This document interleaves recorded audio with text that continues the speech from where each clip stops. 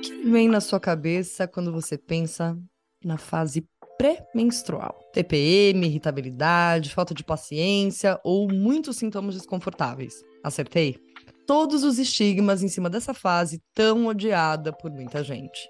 A verdade é que é comum brigar com a parceria ou pessoas próximas durante essa fase, ou se irritar por situações e até memórias que normalmente não causariam essa reação. Então, a menstruação desce e você entende por que estava sentindo tudo isso. Para as pessoas mais atentas, ao próprio ciclo, isso não vem como uma surpresa. É possível aprender a lidar com as alterações emocionais do seu corpo e, consequentemente, melhorar sua relação com seu ciclo menstrual para que essa fase não seja um peso tão grande. Mas como explicar essa irritação da fase lútea?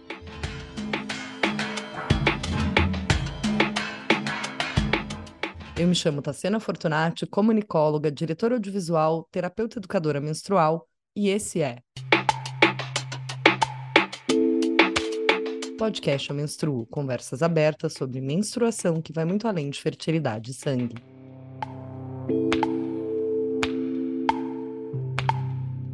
E eu me chamo Carolina Pinhol, biomédica, especialista em reprodução, doutoranda em biologia celular e educadora no Ser Íntimo. O podcast Eu Menstruo existe para educar sobre menstruação e dar visibilidade a ela. E para a gente continuar levando essas informações para cada vez mais pessoas, você também pode contribuir com qualquer valor no Apoia-se ou um Pix para podcasteumenstruo@gmail.com. E atenção, se você conhece algum grupo que precisa de educação menstrual, seja conhecimento do ciclo, influência das suas alterações na rotina e saúde, questões sociais ou tudo que esse assunto contempla, chama a gente no e-mail ou redes sociais @eu.menstruo e vamos fortalecer nossa comunidade.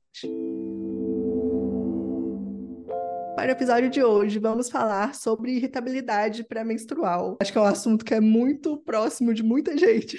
Então tá, você acha que a gente pode começar contando um pouco sobre a nossa relação com essa fase, com a menstruação? O que você acha? Eu acho uma boa. Como é que é pra você, Carol? Então, a fase pré-menstrual, né, que por muito tempo chamei de TPM, era bem complicado para mim, assim, quando era adolescente, quando eu era mais nova, porque eu tinha esses sintomas muito intensos.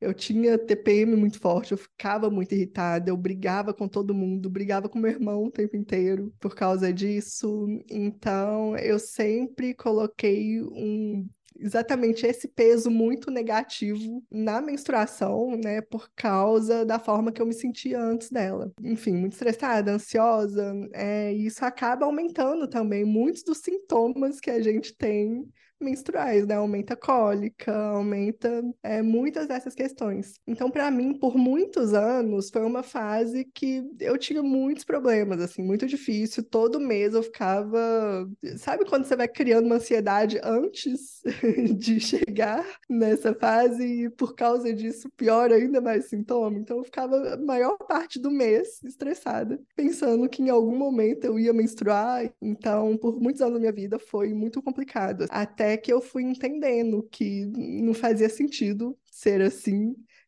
que isso não era normal, né? Conversava muito com minhas amigas e muitas delas nunca sentiram cólica na vida, nunca sentiram esses sintomas de forma tão forte, assim, igual eu tinha. Então eu fui buscando formas de entender o que estava acontecendo, o que eu podia fazer para melhorar. Antes disso, esqueci de comentar que tomei anticoncepcional por muitos anos, porque TPM forte, cólica forte, toma anticoncepcional para você melhorar, porque é a única forma de lidar com isso, né? A única forma de diminuir tudo isso. Então, tomei anticoncepcional por muitos anos. Quando eu parei, eu tinha muito esse medo de voltar a ficar assim. Mas então fui entendendo o que eu podia fazer, fui entendendo coisas que estavam inseridas na minha rotina que poderiam aumentar esses sintomas. E, enfim, acho que a gente pode deixar isso um pouco mais para frente. Mas é isso, assim, hoje em dia, para mim é muito mais tranquilo. Eu consigo entender quando a minha menstruação vai vir, então eu consigo entender por que estou sentindo aqueles sintomas antes. Não quer dizer que, nossa, só flores, é maravilhoso, não é isso. Quando a gente fala de lidar melhor com a sua menstruação, não quer dizer que vai tudo melhorar magicamente, mas é aceitar, entender e não se culpar tanto por tudo isso que você está sentindo, né? E como é para você, Tassi? Eu acho que tem uma relação muito potente. A fase lútea, para mim, ela é uma grande mestra. E digo isso não romantizando, né? Porque tem o diagnóstico de transtorno disfórico pré-menstrual, então convido vocês com veemência a ouvirem esse episódio, independente da qualidade da sua fase lútea, porque às vezes você pode ajudar uma pessoa do teu lado que tem TDPM e nem imagina. Por que que eu acho ela uma grandíssima mestra? Porque normalmente tudo isso que vem à tona na fase pré-menstrual, seja na irritabilidade ou na tristeza, que eu acho que são duas características mais marcantes, né, comportamentais e emocionais dessa fase, não apareceu ali do nada. É alguma coisa que já está se repetindo, que já está acontecendo na sua vida há um tempo e que está sendo colocada para debaixo do tapete por muitas razões. Uma delas, né, somos mulheres e o que se espera de uma mulher numa sociedade, né? Não é a mulher que vai se impor, não é a mulher que vai comunicar algo que está desagradando, né? Porque tem que estar sempre disponível, tem que estar sempre sorrindo, tem que ter sempre ser boazinha, né? Então, para mim, a grande maestria é essa. É olhar para essa irritabilidade ou para essa tristeza, entender da onde ela tá vindo. O que que eu tô tolerando que eu não gostaria de tolerar? Ou que limite meu, eu mesma, tô ultrapassando, ou eu tô permitindo que alguém ultrapasse. Eu sei que a gente, em muitas coisas, a gente acaba engolindo e às vezes são pequenezas e a gente engole, deixa passar e tudo bem. Outras, na maioria dos casos, a gente vai só engolindo, engolindo, engolindo, engolindo. E aí, quando a gente tem um rompante, a gente muitas vezes nem sabe por quê e acha que é porque tá nessa fase. Ai, tá de TPM. Eu sempre falo, né? Você não tá de TPM, você tá com TPM, porque TPM são sintomas, né? A fase é a fase pré-menstrual, a fase lútea. Então, aí acaba ainda minimizando ou silenciando ainda mais. Ao invés de usar esse sentimento para olhar o que tá por trás, qual é a necessidade que tá ali, chamando atenção, pedindo para ser olhada, para ser trabalhada, você vai lá e ainda infantiliza, menospreza, taca mais terra em cima de tudo aquilo. E aí, se a gente for pensar numa, né, linhagem de emoções, sentimentos, pensamentos que vão de alguma forma ao longo dos anos se materializando aí no nosso corpo e trazendo dores e questões de insônia, somatizando, né? Isso é uma bomba relógio. Eu durante muitos anos eu usei método contraceptivo, usei o anel. Menstruação não era alguma coisa que eu olhasse, era uma relação neutra. Eu não tinha nenhum incômodo e não tinha nenhum amor e também não achava que era algo além de fertilidade e sangue. Quando eu parei de usar, eu continuei tendo uma relação natural, normal. Eu comecei a me atentar para isso quando eu comecei a estudar sobre ciclo menstrual, que aí eu percebi que eu que me achava uma pessoa extremamente incapaz, inconstante, porque sempre fui muito determinada, mas sempre achei que eu demorasse para chegar nos meus objetivos ou que eu nunca nem vou chegar nos meus objetivos, porque uma semana eu tava lá super interessada, bombando, tantos dias depois eu tava sem querer sair da minha cama, sem querer tomar banho, sendo atravessada constantemente por pensamentos suicidas. E isso começou quando eu tinha por volta de 13 anos de idade, que eu ainda não usava método contraceptivo, né? Mas eu também não tinha nenhuma associação com isso, tanto que meu primeiro diagnóstico tinha sido de depressão crônica. Conforme eu fui estudando sobre o ciclo, entendendo a fisiologia e a influência dessa fisiologia na nossa existência toda, falei, peraí, não é que eu sou todo esse lixo que eu contava pra mim que eu era. Eu tenho uma fisiologia que, quando chega numa determinada fase, que é a pré-menstrual, ela é a antítese do que a sociedade capitalista e patriarcal espera dessa construção de linearidade, que a gente tem que estar sempre para frente e crescendo, para frente e crescendo.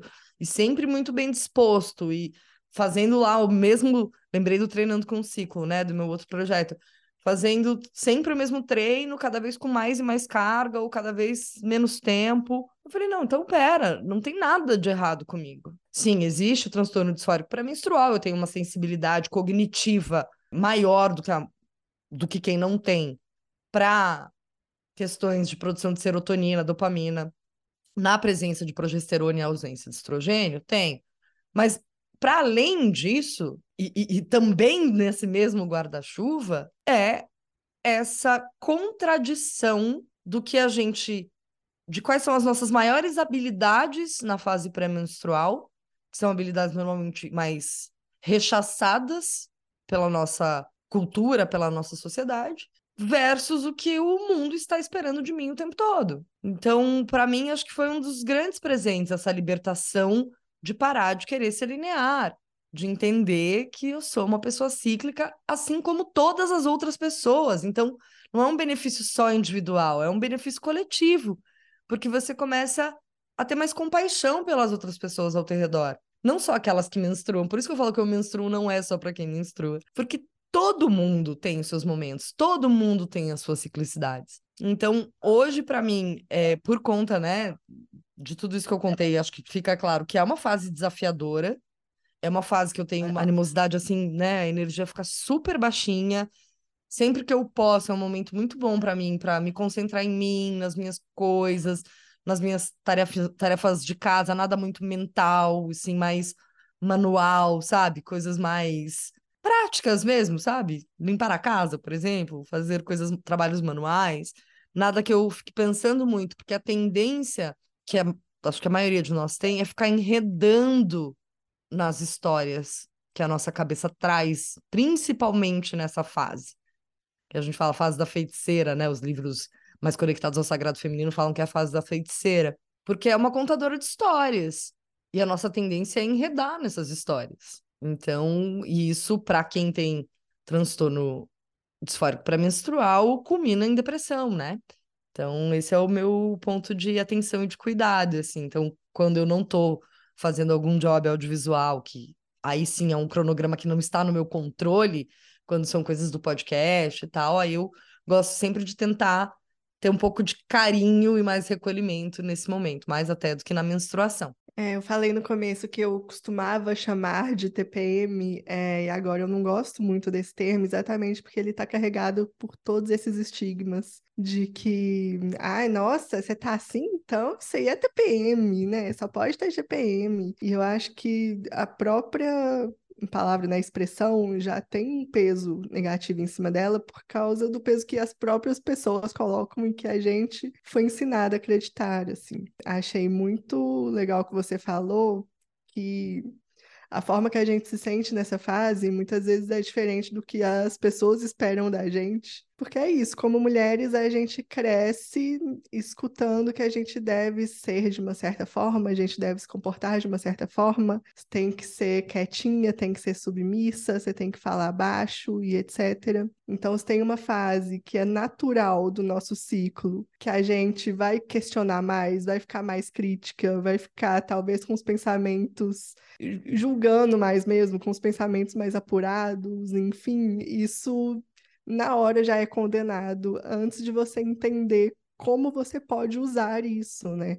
Não é que porque você está crítica em certo momento que você está errada por isso. Vamos entender como que você pode usar essa crítica a seu favor. Então, é um momento que você consegue sentar, às vezes olhar para a sua vida, para o seu trabalho, para as pessoas ao seu redor e reavaliar, né, as coisas que você está fazendo, as coisas que você está passando, o que você consegue trazer de bom disso, né? Por mais que, sim, é muito mais fácil falar do que fazer. Até relacionado a tudo isso que você falou também, né? É uma fase que é sim muito difícil para muitas pessoas. Então, não gosto de trazer essa ideia de que é sagrado, é mágico, é natural. Sim, é natural, mas isso não quer dizer que seja fácil sempre. Então, se você tem esses sentimentos muito aflorados, tá muito irritada, muito estressada, procura ajuda, porque nem sempre isso vai ser normal. Se você tá tendo pensamentos que são tidos como muito negativos, procure alguém, converse com alguém. Acho que não é legal a gente normalizar também esse tipo de situação, porque a gente acaba achando que não, tá de TPM, é assim, tá brigando com todo mundo por causa disso, quer só ficar enfiada na cama por causa disso. E a gente acaba normalizando e achando que é doença, que tem alguma coisa errada. Isso gera mais estigmas em cima daquela situação e não é legal a gente fazer isso. Então, procure ajuda. Mas também, isso que eu falei, tente entender isso em você e entender como esses sentimentos que você tem, esses comportamentos que você tem, podem entrar na sua vida e você pode usar aquilo de alguma forma que seja benéfica também, né? Eu gosto sempre do exercício de pensar, alguém fez alguma coisa que me irritou. Antes de devolver, eu gosto sempre de levar para casa. Por que que aquilo me irritou? O que que em mim está acontecendo que aquela atitude me irrita? Porque dificilmente é sobre o outro, salvo, claro, algumas exceções, não vou entrar aqui, tô falando de coisas cotidianas de relacionamentos, não tô falando de toxicidades e abusos e afins, né? Mas quando alguém te fala alguma coisa e aquilo te irrita, por que que aquilo te irritou? Ou quando você tá. Que acontece muito comigo, tem um dia que é o dia que eu falo, ok, agora começou mesmo a minha fase pré-menstrual, porque a fase pré-menstrual é um degradê, né? Ela vai ali acontecendo e ela não é uma coisa só, né? Ela é como a lua minguante que a gente falou já, né, no episódio sobre a lua, vai sumindo, né? E aí tem um dia determinado que eu fico muito irritadiça. Assim, parece que eu tenho fibromialgia na minha existência. Que se alguém assim se aproximar, alguém, alguma coisa, sabe? Esbarro em alguma coisa, cai uma colher no chão, eu já tô num alarde, assim. Fico super tensa nesse dia. E eu percebo por quê. Antes de eu chegar nesse dia, eu tô com energia, eu tô fazendo um monte de coisa. Eu já comecei, já ovulei, mas ainda tenho energia ali. Tô fazendo um monte de coisa, meu raciocínio tá ótimo, Ana. Quando essa chave, eu vou começando a ficar um pouco mais cansada. E se eu não tô atenta a mim, pra perceber e falar, opa, vamos desacelerando um pouco, nesse dia eu fico puro suco da irritação. Por quê? Porque eu tô mais cansada, entretanto, tô ignorando isso, tô querendo fazer as mesmas coisas que eu faço em outros momentos. E normalmente com mais sono, porque já falamos bastante sobre isso, já tem um monte de livros e artigos falando, né, que a gente sente mais sono, sim, nessa fase. Então, todo mundo que puder dormir X minutos, 1 hora a mais, é bom tentar fazer isso. Quando eu posso, eu durmo 1 hora a mais na fase pré-menstrual e menstrual. E aí eu esqueço, daí eu fico aquela criança birrenta que tá com sono, que tá cansada, que não. Sabe? Então, esse é um dia que eu já sei que vai começar, eu falo, ok, respira, olha para essa irritação, e aí eu faço um outro exercício. Se tudo me fosse permitido nesse momento, tudo, esquece grana, tempo, espaço, relações, o que que eu faria nesse momento? Onde eu gostaria de estar e fazendo o quê? Ah, eu queria estar, sei lá, flutuando em bonito. Tá, eu posso pôr bonito agora, flutuar? Nesse momento? Quem puder, me leva. Não, não posso. O que que eu posso fazer que me aproxime da sensação que eu gostaria de estar sentindo? Porque não é sobre estar em bonito, é sobre uma sensação que eu tô buscando. Eu tenho a coisa tipo, às vezes saudade de ser criança e estar no colo da mãe, bem criança mesmo, assim. Eu deito na rede, cheia de almofada e cobertor. Ou eu como uma comida que a minha mãe fazia muito, sabe? Quando eu tô buscando esses colos de mãe. Tentar me cuidar a partir disso, né? Cuidar de alimentação, etc e tal. Mas o comportamento, pra mim, é muito nesse lugar. E esse exercício me ajuda muito. E eu sugiro ele a vocês, como um presente. Ah, falar nisso, a gente tem um episódio incrível, chama Como Surtar de TPM, com a Raquel, do Espiral da Vida. Ela dá exercícios práticos, geniais para irritabilidade. Ah, eu amei. E eu acho que eu faço uma versão disso um pouco diferente, que é na minha fase luta. Na verdade, eu divido minha fase luta em duas. Eu acho que a primeira semana eu ainda tô com um resquício de produtividade, ainda tô animada ali da ovulação, da fase folicular, e eu ainda consigo produzir muito, consigo fazer muitas coisas. Então, eu aproveito para isso. Mas uma semana antes de eu menstruar, mais ou menos, eu tenho isso de querer ficar quieta, de não querer muito papo, de ficar mais reclusa. E é isso, assim, é entender. Você precisa descansar um pouco, tenta descansar, né? Você precisa ficar, se enfiar no seu quarto, ficar quieto, faça isso. Tem uma vez que eu recebi uma pergunta na caixinha que era, porque eu abri uma caixinha porque eu moro com meu namorado, e aí as pessoas estavam perguntando sobre isso. E a pergunta era, ai, como você faz quando você tá estressada e quer ficar quieta? Eu respondi, fica quieta, fica na sua, entra no quarto, né? Você não é obrigada a conviver com alguém ou qualquer pessoa que seja, né? Você não é obrigada a ficar ali o tempo inteiro sorrindo, sendo simpática. Se você não tiver afim, as pessoas do seu convívio têm que entender isso também, né? Tem que entender suas fases também. E sinalizar para as pessoas ao teu redor. Algumas pessoas desenvolvem essa percepção por elas mesmas, outras não. E para que a pessoa também não ache que é com ela, e aí você comece a gerar um outro ruído de uma outra coisa que nem está acontecendo e isso vai culminar num conflito desnecessário, sinaliza para outra pessoa, sabe? Verbaliza ou cria um código com essa pessoa, põe uma meia no trinco da porta. Pra ela saber que não é sobre ela. Porque imagina, você tá ali convivendo com uma pessoa e de repente a pessoa se tranca no quarto. E você não tem essa sutileza de percepção. É horrível. Você vai, é a nossa tendência. A gente vai achar que tem alguma coisa muito de errado e que é com a gente. Tem culturas que têm coisas lindas, assim. Tem alguns povos da África que usam uma correntinha na cintura, feita de contas, contas que têm todo um significado para eles, né? Dentro da cultura, mas estou trazendo esse exemplo porque eu acho muito interessante, tanto nessa cultura como algumas andinas, que daí usam uma faixa larga, assim, de um tecido mais grosso, que é toda bordada, com coisas também importantes e significativas da existência delas e tal. Só que daí é uma faixa, porque daí é mais frio, então elas também usam para aquecer o ventre. É uma forma, por exemplo, de comunicar para o teu núcleo, para a tua comunidade que você está nesse período. Eu tenho um colarzinho de fase menstrual, que agora vou adaptar ele para minha fase pré-menstrual, porque nessa fase que eu tô vivendo de superar a TDPM, né? Estou aí uma pessoa funcional no mundo, pelo menos, mas que ainda é um processo que eu não abro mão de recolhimento, para mim muito importante. Tô adaptando esse colar para esse momento. Então as pessoas que estão mais próximas a mim sabem que, né, porque eu não fico usando na minha casa, mas na minha casa é outra história. Mas outras pessoas do meu círculo, quando eu saio e encontro, elas já sabem, sabe? Que a energia tá mais baixinha,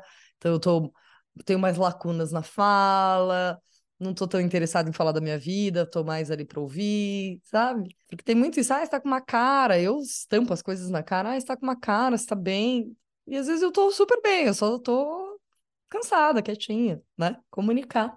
É, entender a forma que você se relaciona e se comunica com outra pessoa também, né? Porque pra mim o que funciona é só falar mesmo, ó, tô sem carisma. Ou então às vezes eu paro no meio da sala, fico parado olhando pra um canto assim, e o Marco já vira pra mim e fala, tá sem carisma, né? Eu falei, tô, vou comprar chocolate, então tá bom. Então é É um jeito entender mó a linguagem fofinho. corporal também, É muito muito, é. fofinho esse jeito. Meu pai já entende. Imagina, meu pai mora em Curitiba, né? Eu moro no interior de São Paulo. A gente não convive fisicamente, assim, mas ele já vai percebendo pelo meu comportamento no WhatsApp. Meu pai tem uma percepção muito sutil, assim, das pessoas. Meu pai já sabe, só pelo meu jeito de escrever no WhatsApp. Não preciso nem falar nada. Pois é, então é isso. É importante também estar rodeada de pessoas que te entendam, que respeitem os seus momentos e que estão abertas a isso, né? Porque eu também vejo muito esse movimento de, ai, se você tá estressada, a outra pessoa fica estressada junto, isso gera uma bola de neve gigantesca, né? Um ciclo que não tem fim, não vai levar nenhum dos dois a lugar nenhum. Isso é uma coisa que não tem como você mudar em você de uma hora para outra. É um processo que é hormonal, né? Se você vai ficar mais irritadiça nessa fase, é um processo hormonal, é uma coisa sua. Então é de você e das pessoas ao seu redor entenderem Eu só também. vou bater numa tecla. Não é um processo É, hormonal, é um processo social que não aceita outro tipo de comportamento que não aquele padrão esperado o tempo todo, né? E aí, Sim. dentro disso que você trouxe, eu acho que é isso, é comunicar, porque de fato, né? Se de repente alguém amarra a cara do seu lado, você não sabe por quê, lógico que vai virar uma treta. Então, aprender o seu jeitinho de comunicar, seja falar que tá sem carisma, seja explicar. Eu sou sempre a favor, assim, acho que todo mundo ganha quando aprende uma coisa nova. Então, explica. Eu tinha um encontro da cicla da imersão só com homem. Pra explicar, assim, sabe? Para as pessoas aprenderem, porque se a pessoa entende que nessa fase você fica com menos energia e menos carisma, ela começa a se atentar que outras pessoas ao redor dela também passam pela mesma coisa. No trabalho, porque no trabalho, né? Depende do trabalho que você desenvolve, você consegue comunicar. Eu, por exemplo, que trabalho com publicidade, majoritariamente, cada hora é uma equipe, não é gente que a gente tem muito laço, né? Ou muita intimidade. Aí você vai criando seus mecanismos, assim, né? Aos pouquinhos a gente vai contaminando as pessoas com esse conhecimento, com essa informação, e realmente elas vão usando para todo mundo que está ao redor. E a gente falando aqui sobre isso, eu lembrei de uma coisa, um termo que eu só ouvi a partir do momento que eu comecei a criar conteúdo para o Instagram, que são pessoas que falam, ai, quando eu ficar boa da menstruação. Isso é muito comum. E eu acho que isso, nossa, traz muito mais essa ideia de que é doença, de que tem alguma coisa errada. Então, prestem atenção também na forma que vocês falam sobre as suas fases, né, sobre os seus momentos. As nossas palavras têm um peso muito grande também na forma que a gente enxerga aquilo. Você não precisa ficar boa da menstruação. A menstruação não é algo de errado que está acontecendo, mas talvez mudar o seu olhar para aquela fase, né? E dentro de tudo isso que a gente estava falando. Você me ativou uma memória. Recentemente, porque eu comento, né? Às vezes, sei lá, com os meus pais, principalmente que eu falo mais, um outro amigo, né? Fala, tudo bem? Fala, tô na pré-menstrual, então tô mais quietinho. E aí aparece, às vezes, alguém, assim, minha mãe, acho que foi a última que apareceu. Você melhorou? Falei, do quê? Porque, gente, a minha última fase pré-menstrual foi uma delícia. Sabe, eu tava só com os trabalhos do podcast, podendo cuidar das minhas cachorras, curtir a minha casa que tava mó limpinha. Foi mó gostoso, fiquei na minha delicinha. Mas é isso, né, gente? São séculos que a gente vai ter que ir desconstruindo de pouquinho em pouquinho. Não é uma coisa que acontece do dia para a noite, né? E no começo, quando eu estava contando sobre a minha história com a minha fase luta, eu falei que tiveram algumas coisas que me ajudaram a melhorar essa relação comigo e a minimizar esses sintomas. E que a gente entraria nisso depois. Então, acho legal só a gente pontuar aqui para não ficar tão no ar, assim, né? Mesmo que já tenham outros episódios que sejam voltados exclusivamente para isso. Então, eu acho que está muito relacionado ao que a gente já falou de, primeiro, entender o que funciona para você. Então, se quer ficar mais quieta, fica mais quieta, quer se enrolar na rede, enrola na rede. Respeitar o seu corpo, respeitar o seu momento, eu acho que isso é o essencial em qualquer situação. Não se cobrar muito e não se culpar pelas coisas. Então, se você tá um pouco mais aérea, sem conseguir, talvez, produzir tanto igual você costuma, não se culpe por isso, né? Não ache que você está errada por isso, porque é só um processo, é só um momento. E além disso, olha para a sua rotina e para os seus hábitos de vida. Então, o que que você está comendo? Será que tem alguma coisa ali que está influenciando também? Eu, por exemplo, doce é uma coisa que me dá muita cólica, mas que me deixa feliz. Então, assim, na minha fase pré-menstrual, eu sempre tá lotado de chocolate aqui em casa, porque me faz bem, me traz um conforto, sabe? Então, são escolhas que você tem que fazer também. Exercício físico é uma coisa que, naturalmente, independente do exercício, vai liberar endorfina, vai liberar hormônios ali, neurotransmissores, que ajudam também no seu bem-estar. Então, são coisas também que estão relacionadas a isso, né? A melhorar a sua relação. A gente falou muito disso também no episódio da Lua, então escutem lá, porque também é uma forma muito legal e interessante de você se conectar com o seu corpo, com a natureza. Então, acho que é isso, né? Pequenas coisas que você consegue ir mudando, que aos pouquinhos você vai ver que isso não vai ser um peso tão grande mais. Falou tudo, Carolzinha. Chegamos ao fim do nosso episódio e hoje, em uma palavra, o que é menstruação pra você? Vai acabar o tempo aqui, eu pensando em uma palavra. Qualquer palavra, Carol. É porque eu ia falar paz, mas Nossa, eu também ia falar ai, paz. nossa, Pra mim veio sabe? super paz. Fala paz, ué. Ai, mas não sei se é Mas é paz. sem julgamento, Tá. gata. Você vai falar isso anos da Mas sua eu tô me vida. julgando.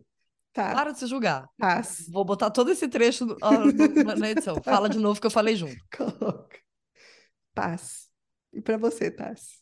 Cobertor. Você que tá com a gente, fez sentido? Obrigada pela companhia. Tenho certeza que a gente trouxe luz. Se acolha. Olhe para essas questões que estão aparecendo, que estão te irritando, que estão te entristecendo, com carinho, com amorosidade. Respeite a si. Comenta o que você achou desse episódio. Uma forma rápida e fácil de apoiar esse podcast é seguir, ativar o sininho para não perder nenhum episódio e avaliar com 5 estrelas no Spotify. O episódio também está disponível no Deezer e YouTube, Castbox e no site eumenstruo.com. Você pode nos seguir por lá também. Eu me chamo Tassiana e eu menstruo. Eu me chamo Carolina e eu menstruo. Esse foi o podcast Eu Menstruo, mas a conversa não acaba aqui. Ela continua no @eu.menstruo nas redes sociais. Se você ficou com alguma dúvida ou quer compartilhar uma vivência com a gente, manda texto, manda áudio no oi@eumenstruo.com. Beijo grande.